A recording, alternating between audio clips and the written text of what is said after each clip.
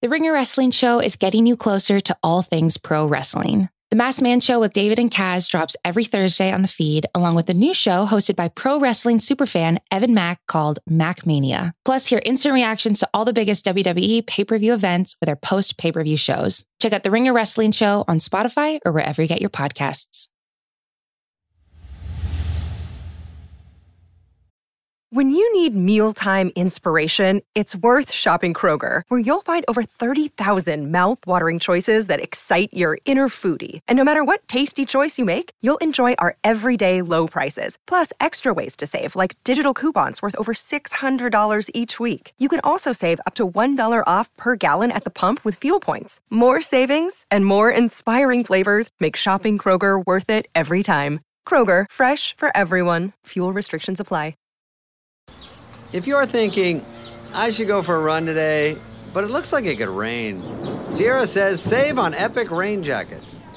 If you're also thinking, but I can't go out in these beat-up old running shoes, Sierra says save on top brand running shoes. And if you're still thinking, but I'm also busy performing brain surgery, well then we say, you really should have led with that. Sierra, let's get moving to your local store, like now. Go! Hello, Wembley! You know something? Went to the Jingle Bell Ball. Like, if I fucking hear one more person say, "Hey, London, how you doing?"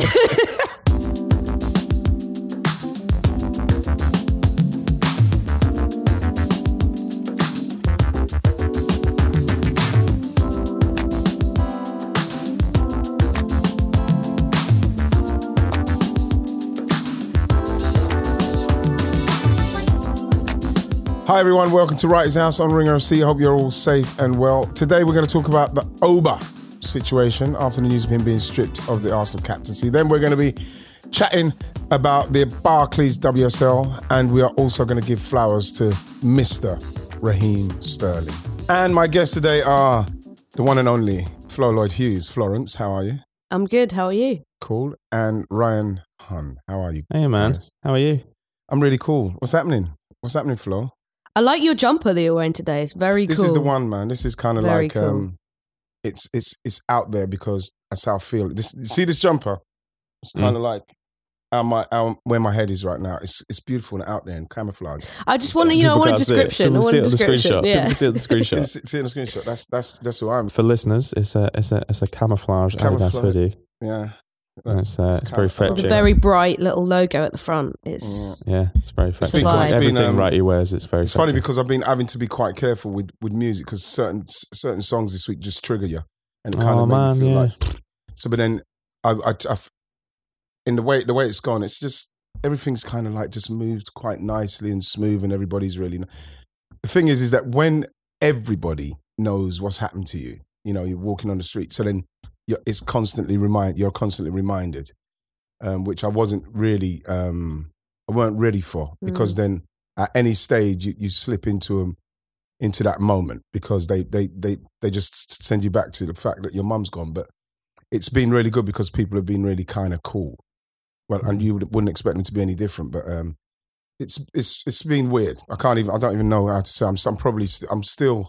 It's a process. Yeah, I was going to say it's a process. Yeah, it's nothing. But it's just like when everybody feels for you. Can I tell you something that makes me feel quite like pissed off with it though?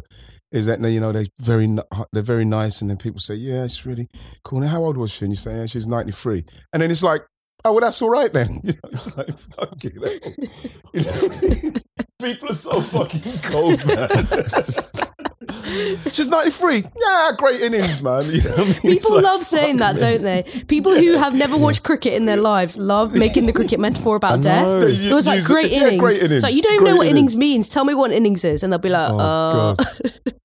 I had that a couple of years ago when my grandma died, and she was 92, I think, when she passed. I was really close to her, and she was really, really lovely, my grandma. And I was, same thing, saying to people, my grandma was really lovely, but she passed, and we were really close and stuff like that. And it's like, oh my God, I'm so sorry. How old? And you say 92, and they just kind of go, It's kind of like it tries to Like, diffuse. no. No. It's not like, No. don't try and, why are they trying to soften? What is, is that meant to kind of give you comfort. Listen, don't neg in grief. Don't. That's not the time. Neg in grief. Oh, God. And then yesterday I had to do this quick 9-night thing, and there's a couple of people I just had to kind of shut them down, and I don't normally do it, but my mum's kind of wake and people still wanted selfies, bro. Mm. You know what I mean? I said to them, are you serious? I said, what are you going to say to people? This was at his mum's wake. It's at his mum's like 9-night. Yeah, this is what I said to them, seriously, what, do you want me to smile? What? I said, Jesus. But the thing is, I know these people because I grew up with them. I said, what's fucking wrong with you, man? This is mummy's thing. You know, and that's the kind of stuff that kind of brings me back and makes me go, but like, you know, it's all good. It's all good so far. I'm quite pleased to be doing this here because it's such a cool, safe space for me. But what's happening, man? What are we saying? What are we talking about? What do you want to start with? We're going to talk about Aubameyang. We have to talk about Aubameyang because of everything that's happening. But you know what? I do feel for him, especially now that with him being stripped. I do love Oba. Oba loves the club. He loves he knew that this contract, what he was signing, was one where I remember doing it with him on the pitch, guys. I was on a pitch of him talking about legacy and what he's trying to do now. You know, whether it's a problem with turning up late for a couple of things or, you know, like, I don't know, Flo, you know, like me with the missus, when she's caught me and I'm like, you know something? And you're in the doghouse. Yeah, you've got me. You've got me. Yes, you're right. I'm sorry. I've argued with you now for 4 days and you're right. So I'm just going to take it on the chin and can we move on from it? Because I think that people now, guys, they just want to harbour on it now. They want to Ozil, what's going on? You know, they want to do that. And I just don't think that we should be doing that. Let him get on with it now. I don't even think it's a bad thing. I don't think it's a terrible thing for him. It's a good chance to sort of hit the reset with him. I think so, because it's not like we've got someone in the wings who's absolutely killing it right now. You're hoping that Gabriel Martinelli can do it. You're hoping Balogun will get his chance and do it. Eddie Nketiah hasn't signed. Lacazette looks like he might be moving on. We're not creating chances. So you look at it and you think to yourself, it wouldn't make sense to me, and it doesn't seem to make sense to me for Mikel to really put this in a place where there's no comeback from it. It doesn't make sense. So if it means taking the captaincy off of him for this, because we may not know more what's gone on behind the scenes, and like I say, with myself, I've had it with George Graham, where George Graham has had to pull me up and say, listen, you fucking owe me something, man, because like you know what I mean, a couple of things, what you've done and said, like I've called the boss some things I can't even mention on here in front of the guys, where he's pulled me up. We've had massive blazing arguments in front of him. He's called me in on the Monday. We've spoken about it. And he said, you're going to need to say something in front of the guys. Otherwise, you're making me look really bad. And then you do that. And then he says, now you're going to have to fucking put in some performances for me, because if you don't do that, then what's going to happen is that the guys are seeing that you have got privileges that they've not fucking got. And do you think he's going to play though? I think he should. I think he has to, Flo, because like he's our main goal scorer. He's our guy. So I think he has to play, doesn't he? He has to play. So the main thing is it's come public. Maybe it didn't have to. I don't know. I don't know what you think, guys, but now it needs to be quashed, put to bed. For me, if I'm Oba, if I spoke to Oba, I'd say, listen, if that's what it is, you can focus on scoring. And why aren't I getting enough chances? You're paying me a phenomenal amount of money. Make me some more chances. Let me score goals and you'll see that I am fine. I often find the captaincy in England is quite a strange thing anyway compared to, say, on the continent. People get a bit obsessed by it, Yeah, they really do. But I also think that captaincy is a strange thing, and I think different people respond to it in different ways. Like some people just cannot deal with that added responsibility, but not because they don't have the chops for it or anything like that, but almost because they take it so seriously. And again, this isn't a criticism, but they take it seriously that that responsibility is quite a weight on them. I often find it's a little bit, it can be quite tricky, I think, giving the captaincy to someone who has, like, for example, already got a very specific responsibility, like the club's talisman in a striking sense, who maybe isn't the most out there traditional kind of leader or senior member of the squad.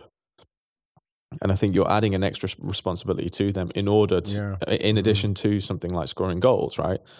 That's why I think often defenders make quite good captains, because they see all the game in front of them. They're often quite physically the biggest centre-backs and the goalkeepers. And also they tend to be the most vocal throughout the team. That's a huge... but Rai, we have had a kind of... We have had a tendency, Rai, sorry to interrupt you. We have had a tendency of giving the captaincy to a player that other people may want and is threatening. Maybe he could leave, or it's a way to hold on to them, right? We've done that a few times. It's a olive branch. Yeah, it's like really because. But lots of other clubs do it. Yeah, but they have this leadership group as well, isn't there? Which is quite a common thing in modern football. I think that not a lot of people maybe realise is as common as it is. So that it's almost like a team committee. Like there's not like the captain and then the manager. That's not like the chain of command, if you like. There will be a senior group, who is in that. And that's what happens when, for example, like when the captain's missing, one of them will pick up the slack and take the captain's armband and stuff. But I don't know. I mean, going back to the actual Oba thing, because obviously he had a couple of run-ins at Dortmund, but I don't think there was anything too serious. A couple of lates here and there. Yeah. But I don't think it was anything particularly wild, because, someone like Marco Reus, who is the club captain at Dortmund, loves him. And I don't think Reus would be too fond of someone who fucks Dortmund about, because Dortmund is his, using the club's motto, his Echte Liebe, his true love. Echte Liebe, man, his true love, baby. But I know he had that run-in with Tuchel, but I think Tuchel can be a prickly character.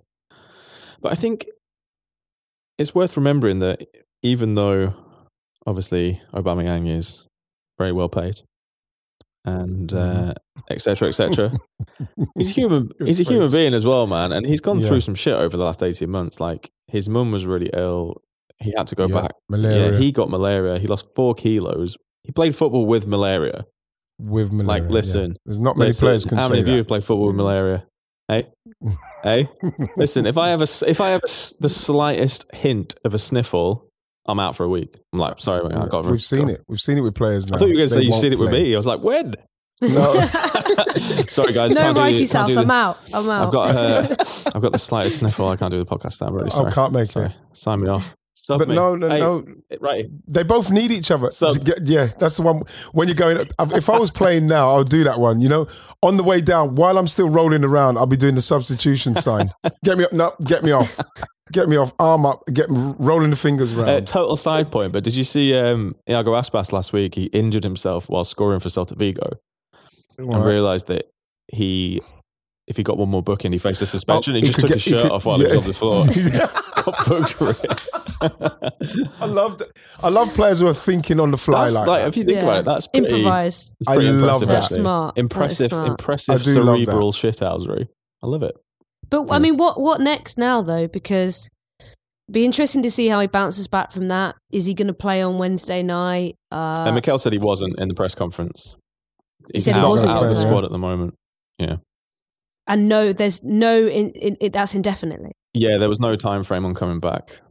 I hope it's not going to be that, Flo. I hope it's not going to be like one of those, like out in the cold fucking shit. Because like I say, Eddie Nketiah needs to do more. Laka, that was his goal the other day. Our brilliant goal, what he scored, was his 6th shot on target all season. He's 6th. Right, and you've got Aubameyang, who's one of our greatest goal scorers in the club's history in respect of the speed in which he scores, if chances are being created. So it doesn't make sense to me for him to be ostracised for any serious amount of time. We cannot, Arsenal, go through another drama and saga of a player that we're paying enormous amounts of money for and not fucking playing them.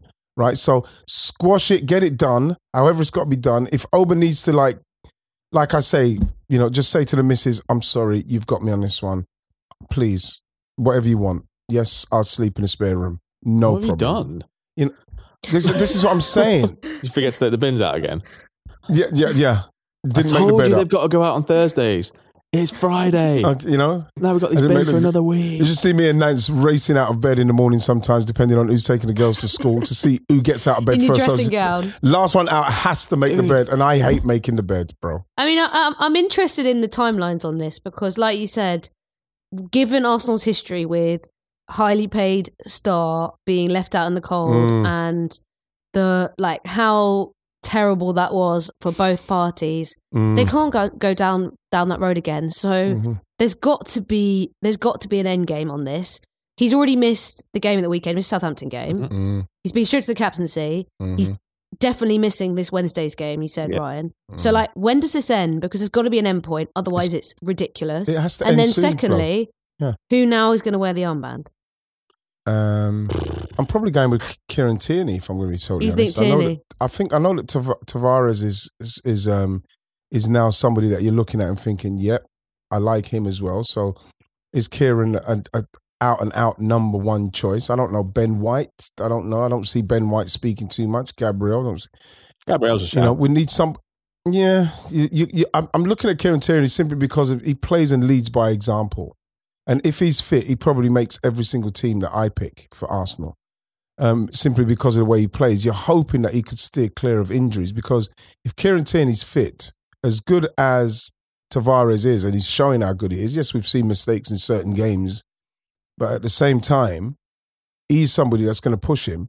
But if we're talking about a captain that we want to look at on the pitch who is not afraid of balling into someone's face and telling them they're not doing this and that, then it's probably Kieran Tierney should be the.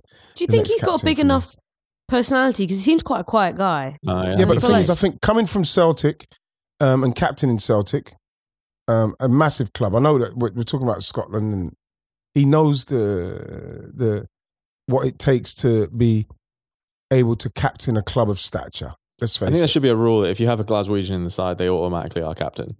Or their vice. There'd be vice captain waiting to be also, captain. though, it's a good job that now Arsenal have stopped that tradition that they used to have of the captain deciding whether they have long sleeves or short sleeves. Long or short sleeves. Tierney'd be out there all winter with them in short sleeves. In short sleeves. That's like Tony Adams would do no that to gloves. us. He's doing it's like -8. He's So basically, whoever's got the coldest blood should be captain. Exactly. Cold-blooded. I mean, Rick James, baby. Oi, cold-blooded. To answer your question, Flo, without all this bollocks, what I'm talking, I'd probably go with Kieran Tierney now that's happened with Oba. Gutted for Oba. I'm not sure if it's something that he should be too disappointed about, because I think that it might free him up, because I totally go with what you say, Rai. He's already burdened with the continually having to score those goals. That's his job.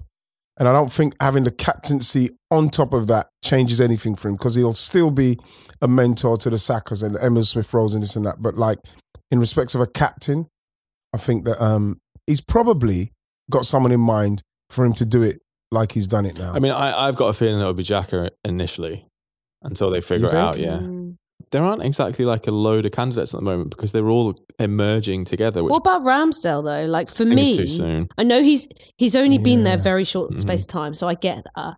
But he already has to be a leader anyway, because he's got to lead the defence and organise everyone. Vice captain, very maybe, loud, vice very captain. loud. But this is why I think maybe someone like Tierney's perfect. Knowing Arsenal though, and the way that they've picked captains over the last 14 years, it will probably end up being they'll make a dreadful decision and they'll just be like, we're going to give it Saka.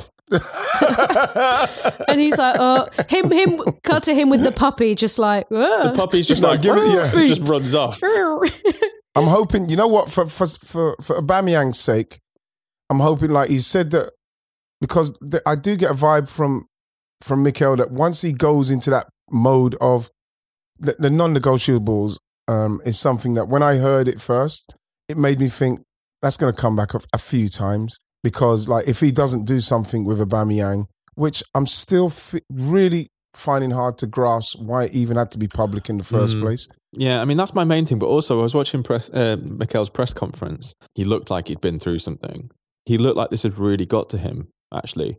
So something's gone on. Disappointed? Did he look? Yeah, I'm not angry. I'm very disappointed. An angry parent energy. Yeah. That's exactly what it is, isn't it? Is that it looks to me like I have to do this. Because he's got to a point with the lads, and you know something? I know exactly where he is, because the lads, and because everybody's looking for the weakest wildebeest, they're looking for that fucking weak link in the whole crew. And if it's the manager you lose the players And instantly. he can't afford to, because that was it. He's trying to stamp down his authority, You right? cannot do it. Yeah. Because if you see that weakness, then the rest of the guys, they fucking eat you up. You're gone. You're finished. It is a tricky one for us, because we like Oba and we think he really loves the club, and we feel like he wants to be there, and he enjoys being there, and he doesn't seem like a bad, you never really hear anything like bad about him. He's just like, he's been late a couple of times, but he seems like a genuine sweetheart. Do you ever he's think got Pogba energy? Yeah. They just love it. They love the life. This could. I know, Ian, you were saying that it's really important for Arteta to do this so that he doesn't lose the dressing room and they know that he's the man in charge. But do you ever think when it comes to senior players, especially a player that was the captain, especially the player that's on the biggest pay packet, if you do this, he can take, and I'm not saying Aubameyang has to do this, but that player can potentially take other players down with them and say, fuck this guy. He doesn't know what he's doing. Do you ever think there's a risk with that? Because no, I'll tell you why. I'll tell you why, Flo. Because what you always have a risk of is players who are on the fringe who are not getting enough games. So you look at someone like Pepe, and you might, depending on if you haven't got enough guys in your corner, you get the guys who are nowhere near it, right out of it, who just naturally just vexed and pissed off because they're not getting anything. But in the main, if he has been late and insubordinate, and even with this particular one with his mum, and he had to wait on Thursday, got back for training on time and all this stuff, everything what he says is fine. If there's been instances that we still don't know about, that the players know, then he won't be able to take any players with him, because if you're that player who goes with him knowing that, you know what, let's face it, man, like I said about the missus, kind of being out of order, you're right. Then the players will say, yeah, but if we're going to be totally honest, but you kind of fucked up there. Mm. That's the vibe I think will be happening. And then what that does for the players in respects of Mikel is saying, yes, for a manager, a young manager, a very inexperienced manager in what he's doing at such a big club, he's kind of dealing with that right, because Oba is the biggest fucking star. He's our top goal scorer. He's our main man.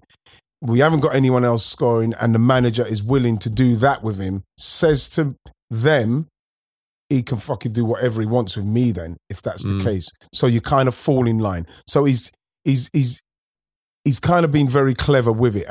He's played it okay, Mikel, and we'll have to see how Oba reacts once he does come back in respect of his output and how he plays, to see if Mikel has kind of achieved what he's wanted to do. Is it a kiss and make up? What is it? I mean, how do you win that? How do you win that back? It has to be. We're paying him too much money for it not to be a kiss and make up. We haven't got anyone else who's scoring. But what does Aubameyang do? Is he, like you said, gets on with George Graham? Is it a knock on the door? I'm really sorry, I fucked up. It would help. It would help, because then the manager knows that he's humble enough to come in and do that. But ideally, you do it in front of the lads. I would have to, he would say to me, you're going to have to fucking help me, because you're going to have to say something in front of him. So then before we go out to training, say, listen, some things were said after the game the other day, which was very much out of order. And I just want to say right now, I apologize profusely. I apologize to the boss. And I just want to say to everybody, I'm totally apologized for that. I've told the boss, and it will not happen again. That's how you have to do it, because then what happens is the lads will know that the manager said, you fucking apologize in front of the boys, because you've done it in front of the boys. So I've called you in. They know I've called you in. So now you apologize, and you fucking make it right. You make it sincere as well. It's not one of those, listen guys, I'm really sorry and that. He said, you fucking make it sincere. You apologize properly. And then the boss will say, at the end of it, he didn't say it to me in the office, but at the end of my sincere apology and that, and by the way, he's been fined 2 weeks' wages. I'm like, oh, for fuck's sake. I said, oh, Jesus Christ, he didn't say that was going to happen. After all that, he catfished you. Yeah. He catfished you. Yeah, he absolutely sucked me in. I was going to say, in terms of time frame, obviously, AFCON starts in, what? Yes. 3 weeks? Yeah. Do you think he's back? He's probably not back till after AFCON, right? Well, you know but what? Then it's going to drag. The worst case is this dragging on. That's what's frustrating. It's like they should. never really, I think, should someone be losing the captain's armband be the main headline on the BBC Sport page. That shouldn't be the main sport headline of the day, someone losing the captaincy. But the fact that this is all anyone's talking about today, this is back page stuff, is not a good look. It needs to be resolved because otherwise it's going to drag on. We know he loves Instagram and social media, which is fine. That's not a problem. But people are going to be waiting for any single post of anything and writing everything about nothing. Do you know what I mean? It's like there needs to be a resolution. Whatever happens, whatever me and George going through, and that's why we're friends to this point. You know what I mean? That's why I love him and respect him so much. I could always feel I can have a proper chat with him. That is a must for me as a professional footballer and a top professional footballer with your manager. That channel must be fucking open continually. I hope that he is somebody that they can speak to like that, right? He's got to be. I think you have to do it. He has to be. Especially if he's got young players. I still believe that it might work out if it doesn't drag on. Because what you're ideally hoping for is decent form and then going into a period of the season where you actually do need him to be scoring the goals. Because if we're going to be totally honest, fourth place for someone is there for the taking. And you have to say, at the moment with Rangnick and Man United, and we know that their players are good enough, and now that they're going to be organised, you probably see them maybe going for fourth place. But at the same time, we're not a million miles away. So we need him. It's all right. Kits are nice. Yeah, man, we've got some great kits, bro. If all else fails... If in doubt, drop another kit. If all else fails, drop another kit. I'm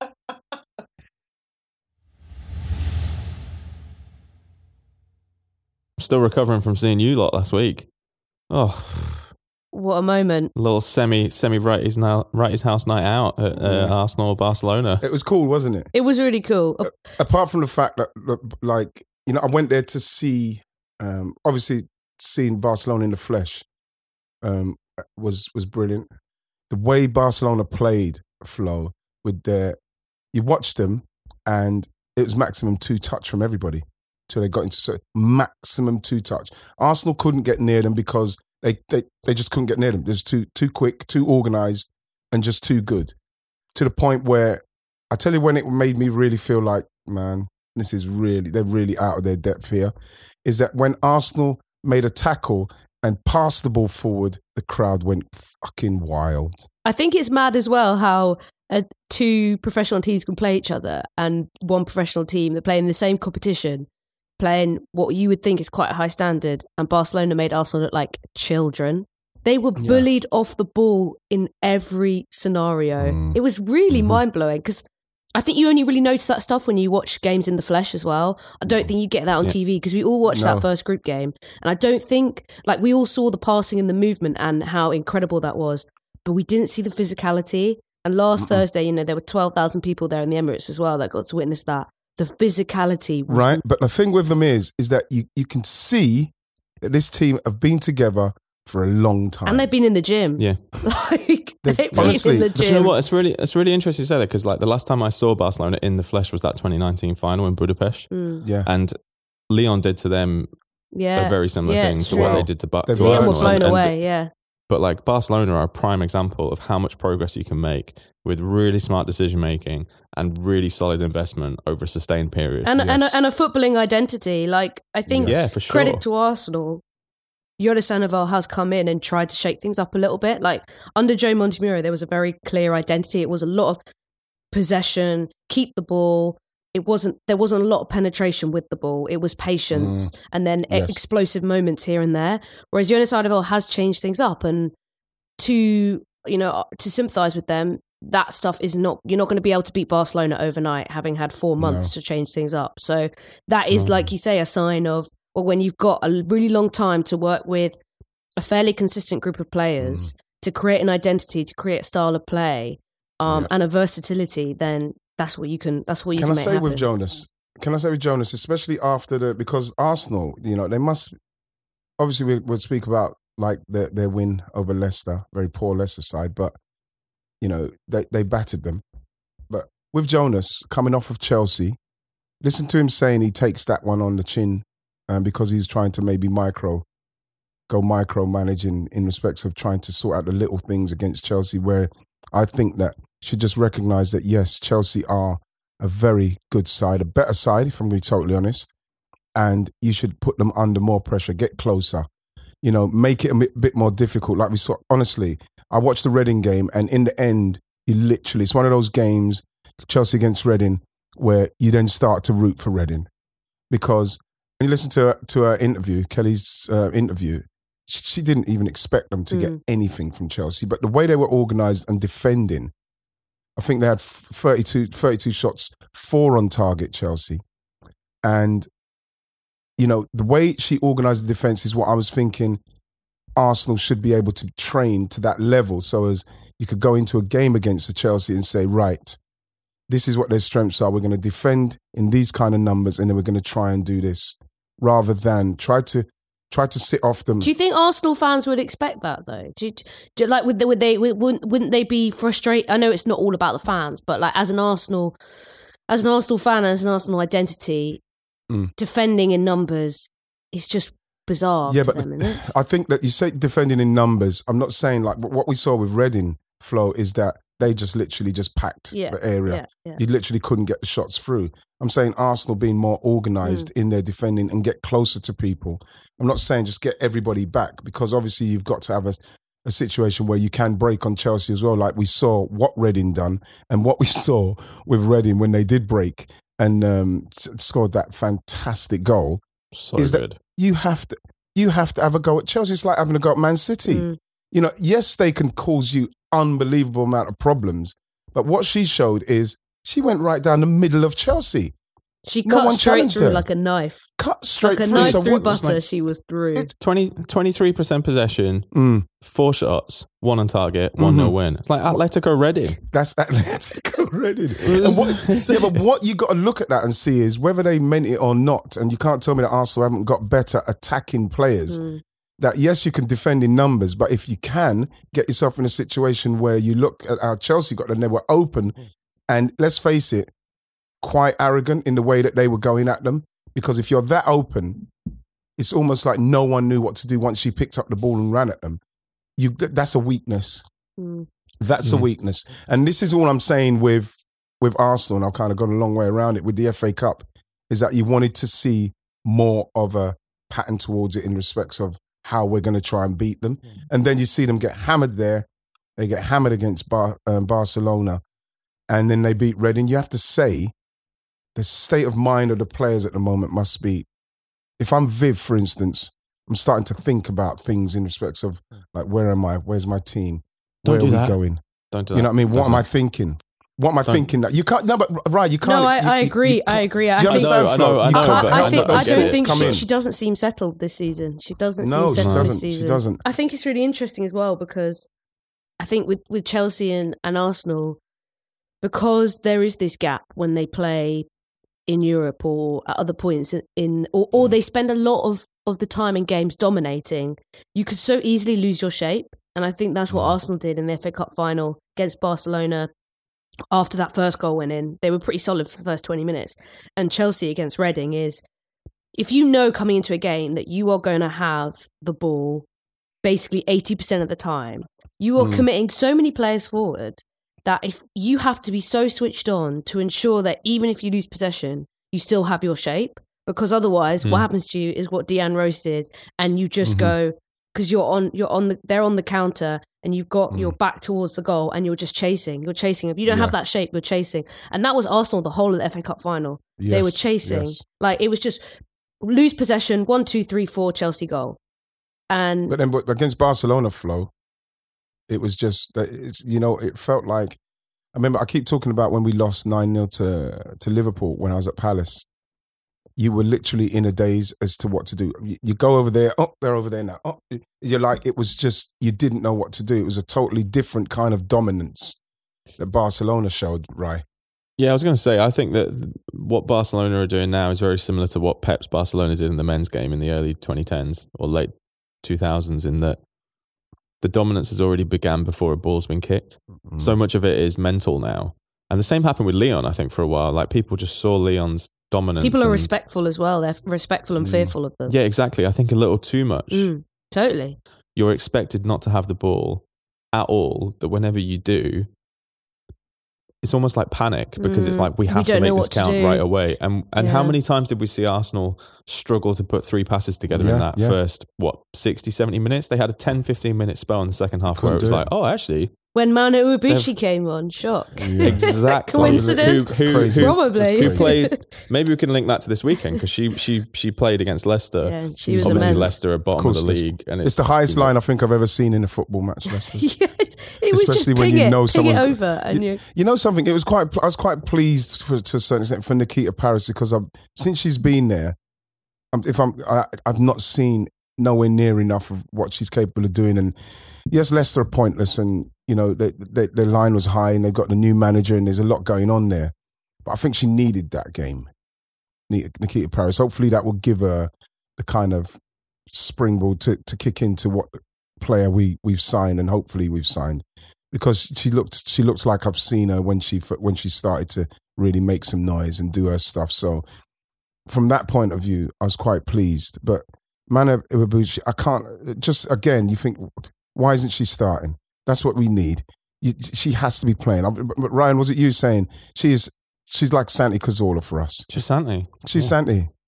Santi Iwabuchi. I mean, just watch the video from the Leicester game. It's just like, there was one pass that I would put it in the group. There's one pass that she made in this highlights video of someone cut together of all the highlights from the Leicester game that will just not go. It will just go completely unnoticed. But actually, from a technical level, it's wild. So like, they're just outside the Leicester box, and the ball comes to her towards her right foot. She's got the back to the defender, and she waits. She puts her weight on her right foot, which is her passing foot, which is something people don't usually do. You usually do weights on your kind of like your standing foot, and pops it back, completely wrong foots the defender.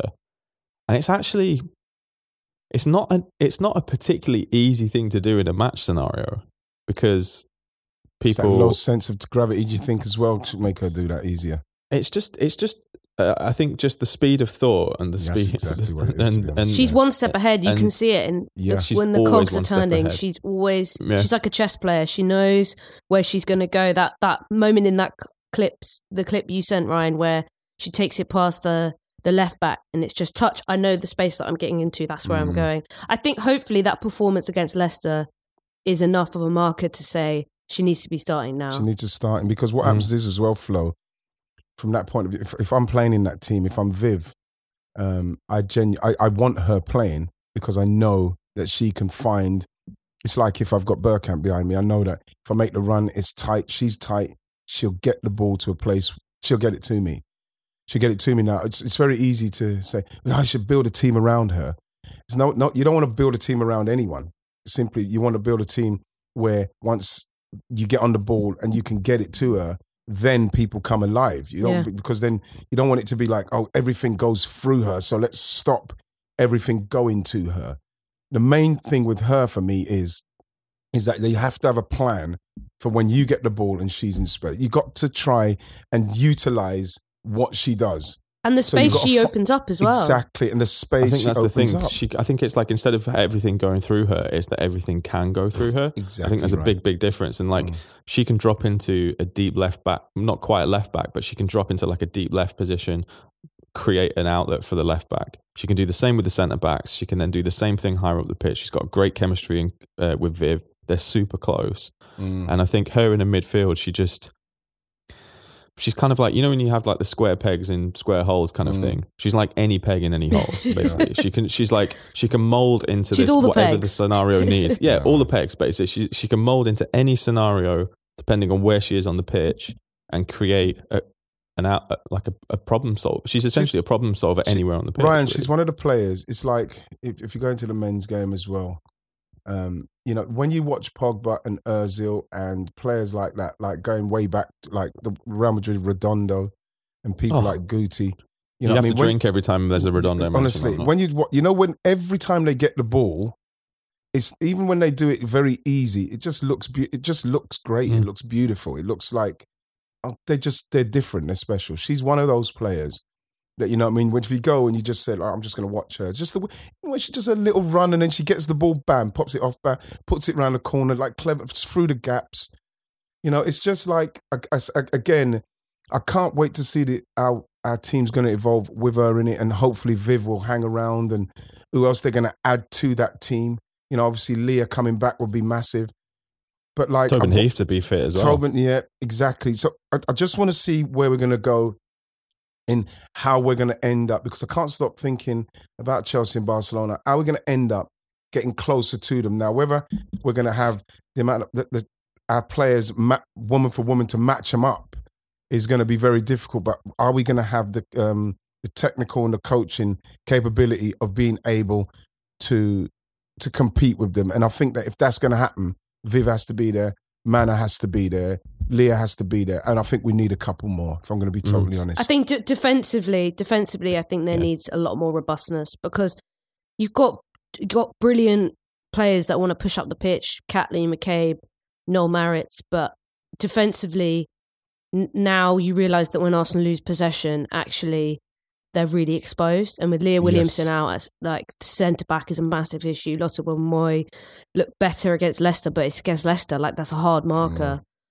Jem Beattie, no pace, so you need someone alongside her that has that and the experience though. So I think having those two games, Chelsea then Barcelona, two of the Champions League finalists, in such quick succession, it kind of gives you a real like fast forward into what we need to do, because what you saw in those two games was a lot of frailties, and I'm quite pleased. Like he said, he took it on the chin for the Chelsea game.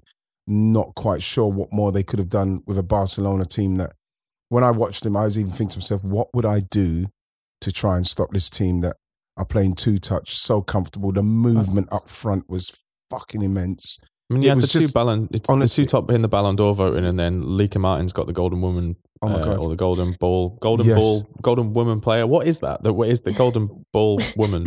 Golden Woman player. You know what Golden I really Woman enjoyed ball. though? Like, is that a fucking party? Sounds like a really bad like Marvel knockoff. No. Some dodgy comic book. You know what I really enjoyed about Thursday though was like, you know, people like Kano, like icon of British music, sitting behind me being like in awe of Barcelona and being like, what number is the Ballon d'Or winner? And then I was telling him and he was like, wow. Yeah. We're like laughing about how good she was. It's and brilliant. I was like, you know something? They loved it so much. That's special to me. I love that moment. Yeah, it was fun. Like Wretch loved it. His mum, like Kano's mum. It's just Kano's mum was saying it's just, again, and this is why going to the ladies' games in the vibe, and obviously, you know, Adidas, thank you very much. We love you for getting us in the box and that, but that vibe and that atmosphere. It's like I say, we're getting hammered by Barcelona, but the fans can appreciate we're playing against the top end. It's the way that the fans approach the game. And I love it. And this is why I love going. And I saw a tweet actually from Anita, who does a really good, she's a Chelsea fan, and she does a really good podcast called Gold Diggers, and she was tweeting about like she hasn't been to a lot of women's games, and she was like, the atmosphere was so good, especially like if you're a fan who has maybe been a little bit intimidated about going to men's games and that's put you off going to football. Going to women's games is such a nice sort of eye opener to football. And I've taken so many of my friends who've never been to a football match before to like an women's FA Cup final, another women's game, and they were like, "This is amazing. I love football now." And it's such a nice way to make people feel like brilliant introduction. Yeah, they can be part of this game too. Because if you saw what happened in the Euros, you'd probably think football's not for me. I don't want to be part of that. But I think it's a great way to be like, no, this, you know, you can be part of this game too. You're welcome in this space. And I think the vibes were really good on Thursday, regardless of the game. Saying that though, there was one point, because where we were sat in the box, it's like if you're watching it on TV, it's the far side, right? Mm-hmm. So I was thinking, TV cameras are set up. Right, he's obviously a big personality. They're going to do that thing where they cut to him during the game. And he was getting so vexed that I was just like, right, you need to start covering your mouth like when people cover your mouth. You have to do what the footballers covered. I was getting so vexed. So even when I text Emma afterwards, after watching that game, I said, "Oh my God, Barcelona just feasted on us." Emma, she says, "They feast on everyone." Yeah. She said, They are like rabid dogs. That's exactly what they are. Anybody who comes into vicinity is going to get dealt with, right? And this is what I said to her. I just want to see that team after what happened to you guys last season, playing against that Barcelona, as good as I've seen them live, is a game I want to see. You know what I mean? It's a game I want to see. But going back to me and watching football, any football I'm watching, I cannot help but going in. It's a deep dive. I see stuff, and I just go straight to the primal person, the primal football person in me. I go back to caveman.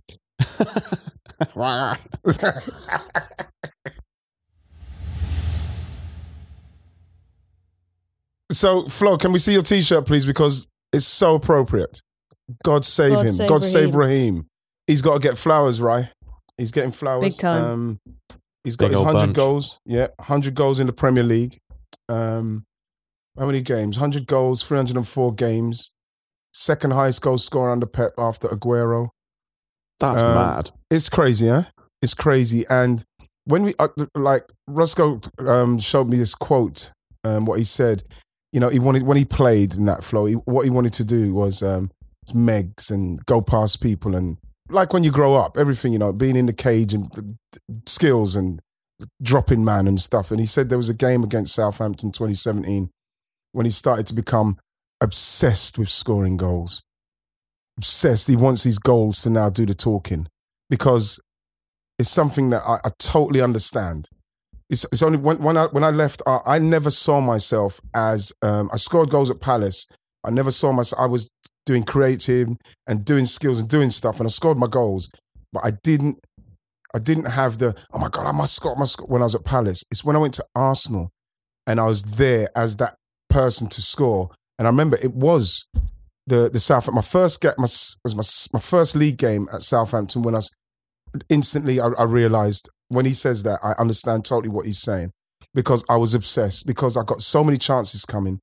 You realise it's not about skills and beating. People don't remember the skills I've done. I've done a lot of skills. No one comes up to me and say, "Oh my God, the skills." Do you think that's the nature of the team? I don't remember your skills. Sorry. YouTube didn't exist back then, so that's why. Exactly. They couldn't catch them all. Yeah, they couldn't catch them. Exactly. It's like people send through when we beat Tottenham 3-1, and I made Clive Wilson kind of crawl one way and went down on his hands and knees. We'll find the archives. We'll find the archives. Do you remember when you came back the second time you came on Stadio before we did Righty's House, and we were talking about the FA Cup final? Right. And we were talking about how we watched that FA Cup final that you were in against Sheffield Wednesday. Mm-hmm. You got into that pocket just outside the box and played a through ball, and I was just like, number 8? Yeah. Exactly. Is that Iniesta? Thank you. I've done some stuff. But it's forgotten, and this is what he's saying, Raheem. That's not what's important. What's important is goals and and scoring goals and winning games, scoring like, I bet it's that goal. Remember that goal? It was the one where he curled it. Was it the one where he curled it in? Maybe that one where he curled it in on the edge of the box when the game was winding down. And it's the crowd, man. It's what the crowd feel when you score that, the equalising goal or the winning goal, and stuff. I can't even replicate. I can't tell you what that feels like. I can't tell you. I'm sorry. I'll never forget the ghost goal he scored against Italy, and I did a knee slide in my friend's garden and was like doing a whole lap, and then came back and I was like, "What? It's not in? What the hell?" It didn't go in. What the hell? Yeah, that went in, man. That went in. I swear to God, that went in. We're talking about somebody that's had a lot of pressure from a young age. Even when he was at QPR. You know what I mean? And he went from QPR, obviously went to Liverpool, broke into Liverpool. We saw everything what happened with him at Liverpool. And for him to get to the levels, what he's got to, playing for England all those times, he's played Champions League finals, he's played Euro finals, he's won the league and done everything at Manchester City. You know what I mean? He's got his 100 goals in the Premier League now. He's got to get flowers, because we're talking about somebody who's under considerable amount of pressure. And he's dealt with that in an exemplary manner as well. You know, I can't tell you how proud I am of him, to be honest. He's done fantastically well. I did brilliantly well. Did a podcast with Carl over the summer. We did an England show for Athletic, and both of us were super emotional after the semi-final win over Denmark. And we were so emotional because for both of us as massive football fans, growing up watching England, all we ever wanted was to see England in a final. And I will be eternally grateful for what Raheem Sterling gave me over the summer.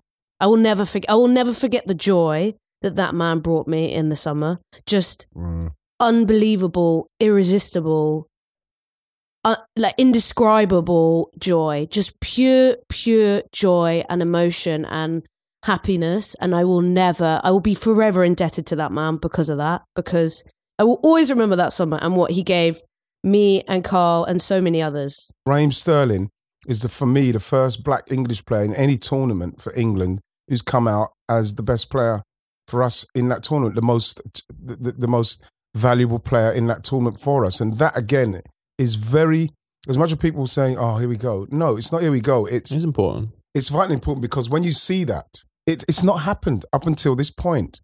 You know what I mean? I remember the 2014 in Brazil, the pressure that was on him then. In 2014. He was so young then as well. Exactly. 20, he was what, 20? Exactly. The pressure. And he's here now, you know what I mean? And he's doing the business. I don't know what's happened with him and Pep.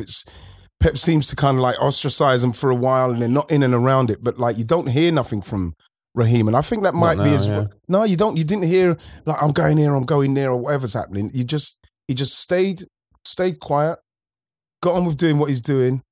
Now he's back doing what he's doing. I think one of the most impressive things about the Euros was that before the Euros, he didn't have a particularly amazing season for Man City. And actually, if you were going to go purely off form, I think we even said it on. We said Wrighty's House he before, might not start. We said he might not start. I would have gone purely on form from last season. I would have started Sancho, yeah. And I don't think that would have been a particularly controversial shout based on pure form. But I think this is something that we saw through the tournament is that Gareth has to get lots of props for that as well. Right? Club form and how people gel in an international sense. You're building a side, not that essentially, easy, is so it? you can't chop and change. It's not as easy. Him as an individual, what he's emerged as in terms of like a spokesperson as well, and a lot of work that he does off the pitch. I just think for someone who has been so routinely just dragged through all forms of media in the UK and consistently bounce back takes a hell of a lot of resilience that I don't think a lot of people have. He changed the discourse totally. Absolutely. And I'll never forget the iconic quote about him banning his kid from watching Peppa Pig because Peppa's a sassy bitch.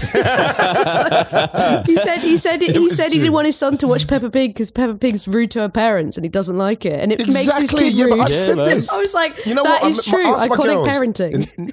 Honestly, if you listen to it, when you see you guys, if you see my girls again, ask them.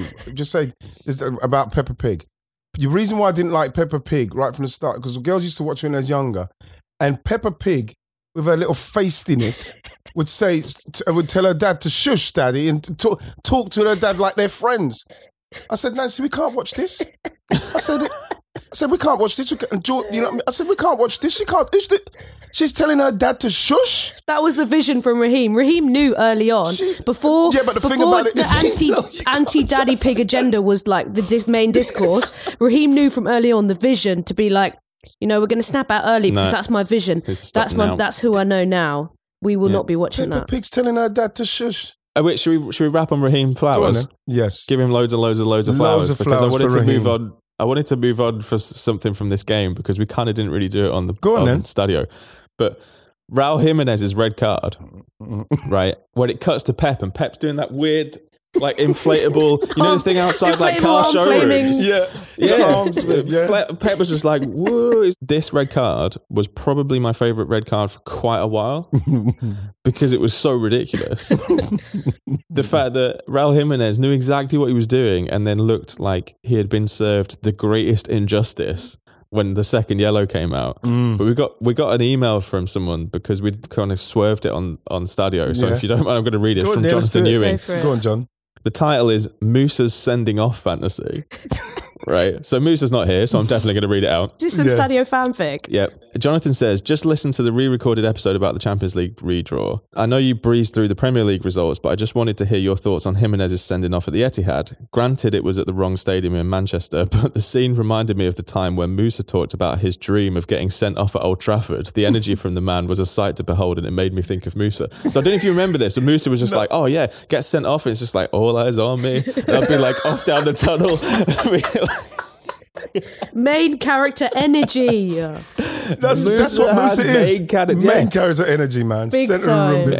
If there was anyone on Wrighty's house that would absolutely stand 2 yards away from a free kick getting taken and put his foot out, it's Musa. Yeah. It's Musa. It's absolutely He's that guy. Musa. And then he turn up to five-a-side in a roll neck with no intention to play, but step on the pitch, stick a foot out and be like, whoopsie, see you later. That's me done. That's my job done. Oh, do you know what I think you should do? I think you should book me twice.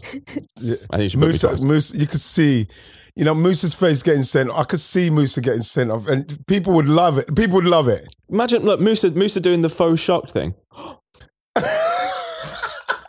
But Raheem, I just want to say before we stop on Raheem, like, I hope that people never forget what he has done. I mean, as a QPR fan, him going to Liverpool was a huge moment because we were desperate for cash. So like we made bulk off his moves. So like we'll be indebted to him in that way. But I hope people never forget what that man has done in football.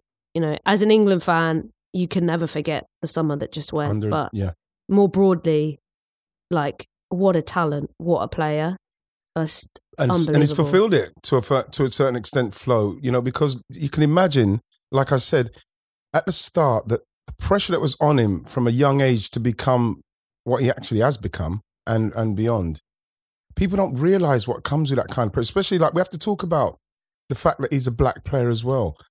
He's done it. He's done it up to this point. We have to give him flowers, and he's somebody that he's gonna inspire a lot of people.